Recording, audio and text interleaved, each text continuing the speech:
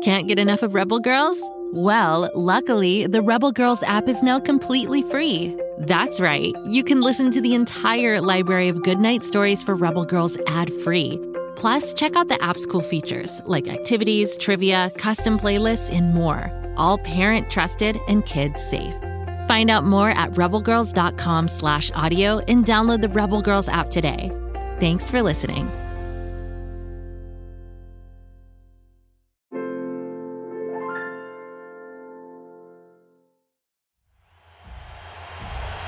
The year was 2019.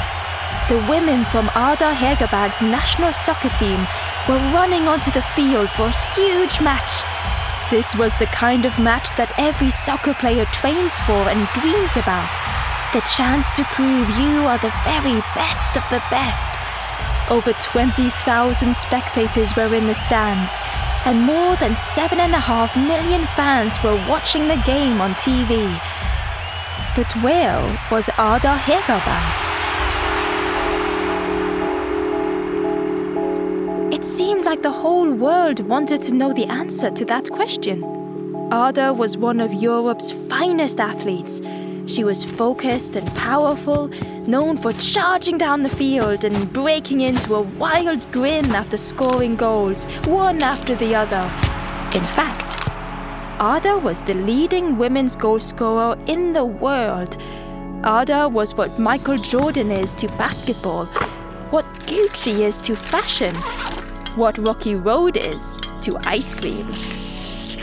So why wasn't she lacing up and getting ready to get out into the field in this historic game? At kickoff, the referee blew the whistle, and the roar of the crowd faded to a hum.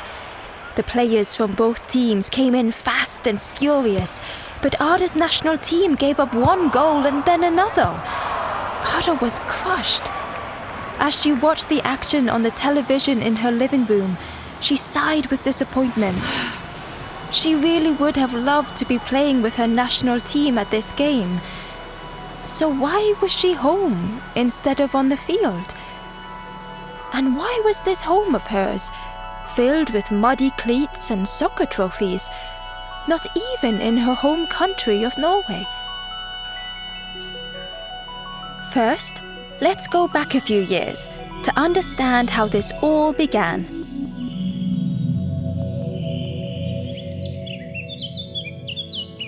Smiley, tow-headed Ada was born July 10th, 1995, and grew up in a tiny village surrounded by mountains in the northern part of Norway. There, Ada's parents taught their 3 children to find their own voices and to always dare themselves in following their dreams. Ada's parents were both soccer coaches, and her older brother and sister loved the sport too. But soccer was not a priority for little Ada. She was so busy with all of her other activities, like dancing and climbing, skiing, writing in her journal, and even playing with bugs. But her older sister kept pulling Ada out onto the grass and begging her to play. Ada loved her older sister, so when she was 6 years old, she said fine, she'd give soccer a try. It wasn't long before Ada discovered that she loved this sport, and she had a very powerful kick.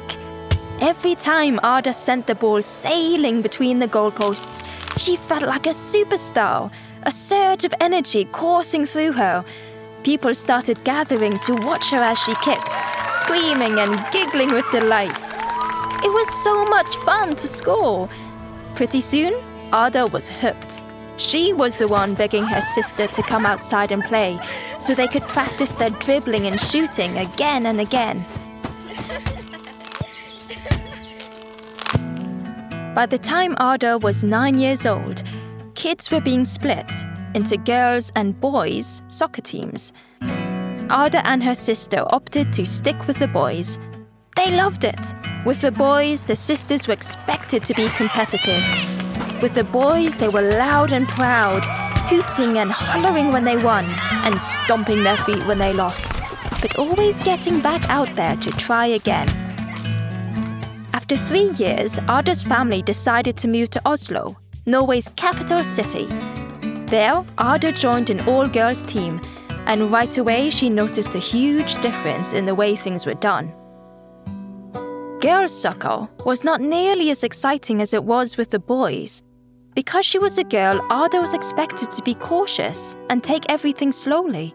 Her coaches and teammates were strong, but quiet and even reserved.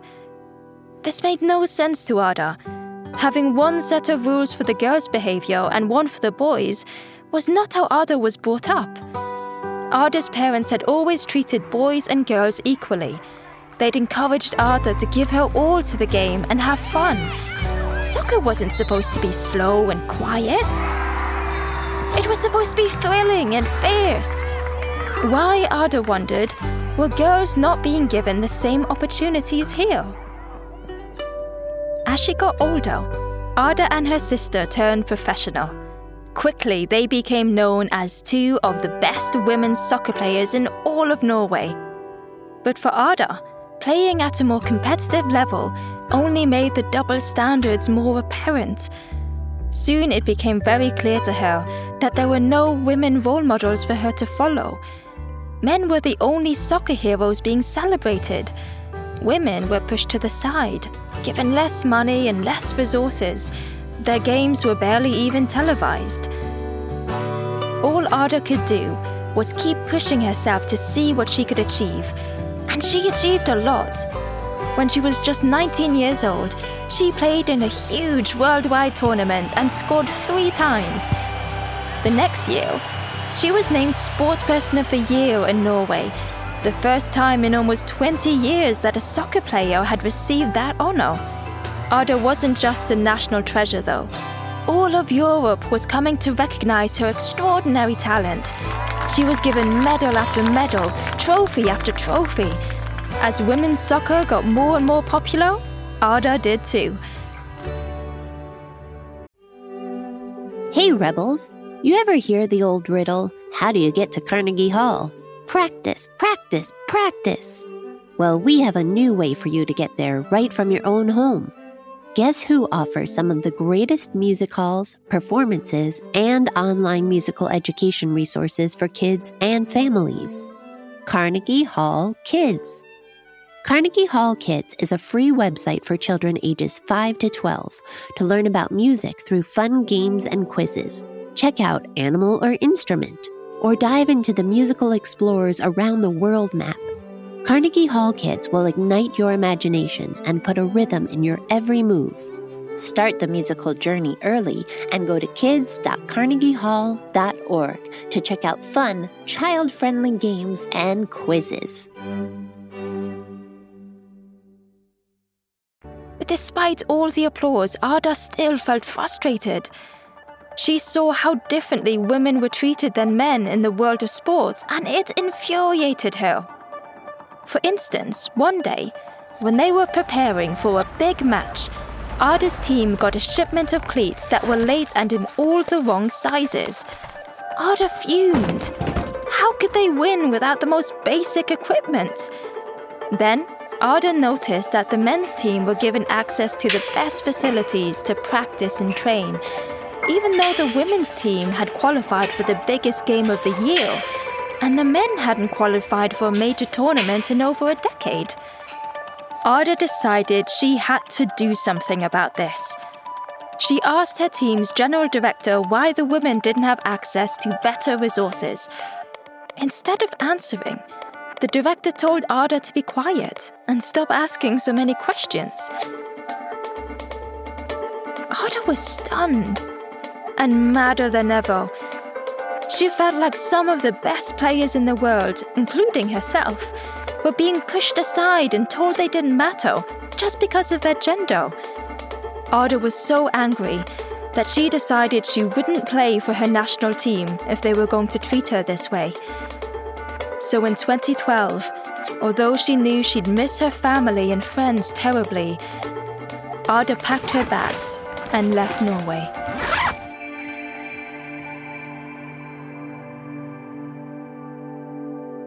Ada promised herself that she would only play for a club that represented her values.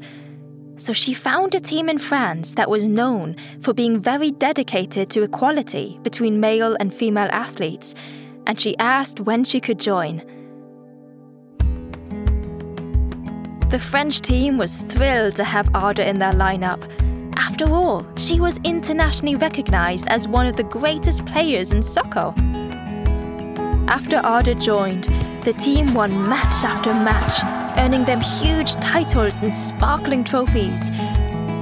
Every year that Ada played with France, she scored 20 goals or more, and she either led or tied for the league scoring title 3 times.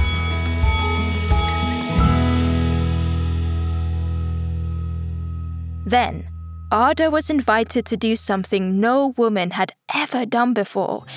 She traded in her jersey for a spectacular gold dress and stood in front of a huge crowd.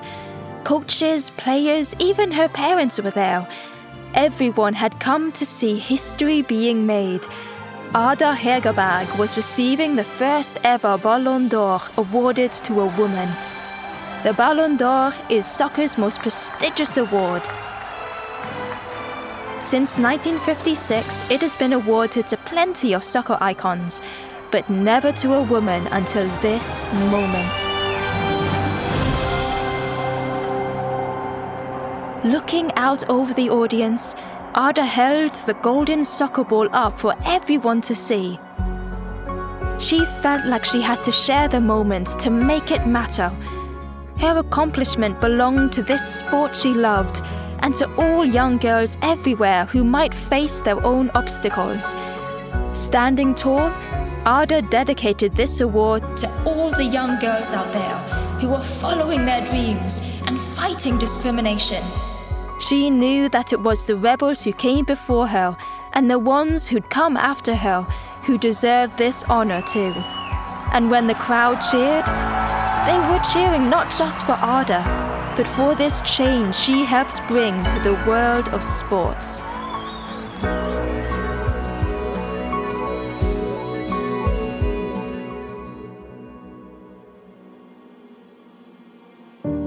Ada's career has not been all goals and trophies, though.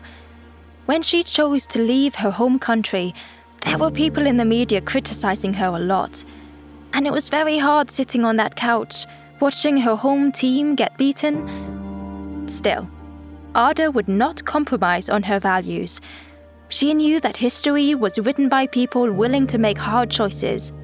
If she could stay strong, she'd be making the world of athletics more fair for future generations.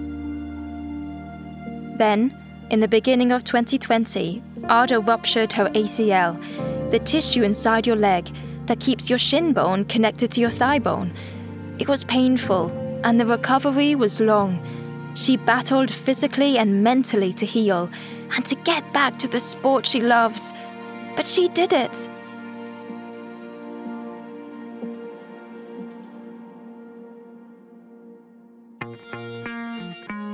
Thanks to rebels like Ada, women's sports are beginning to get the respect they deserve.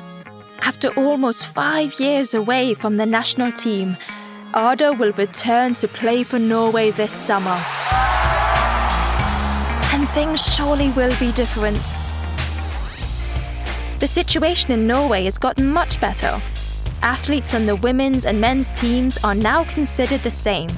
Plus, media attention and fan turnout for women's soccer is at an all-time high.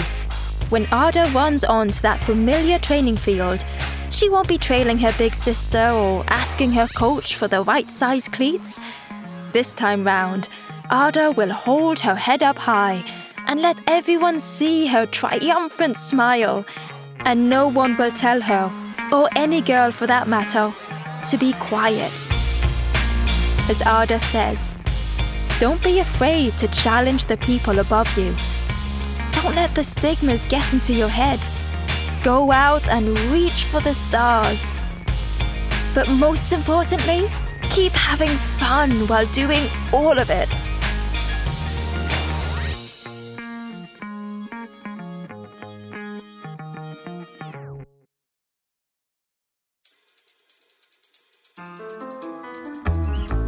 This podcast is a production of Rebel Girls. It's based on the book series Goodnight Stories for Rebel Girls. The story was produced by Joy Smith, with sound design and mixing by Mumble Media. It was written by Mary Bergstrom. Fact-checking by Joe Rhatigan. Narration by Rachel August. Original theme music was composed and performed by Elettra Bargiacchi. Thank you to the whole Rebel Girls team who make this podcast possible. Stay Rebel!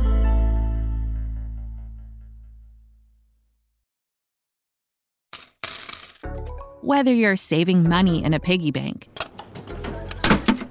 buying snacks from a vending machine, or fundraising for your soccer team, money is all around you. And we know that it can feel exciting, mysterious, and even overwhelming. But great news. Rebel Girls has come out with a brand new book to talk about all things money and finance for kids. It's called Money Matters, written by certified financial planner, CEO of Inspired Capital, and best-selling author Alexa Von Tobel. This book will answer all those questions jingling around in your pocket. With quizzes, tips from experts, and stories from girls around the world, Money Matters will help you figure out how to make a budget, invest to grow your money, and save for what you really want. Ask your grown-up to pre-order today and get free access to a virtual money seminar for kids with author Alexa Von Tobel herself. Check out rebelgirls.com/moneymatters for more details. That's rebelgirls.com/moneymatters.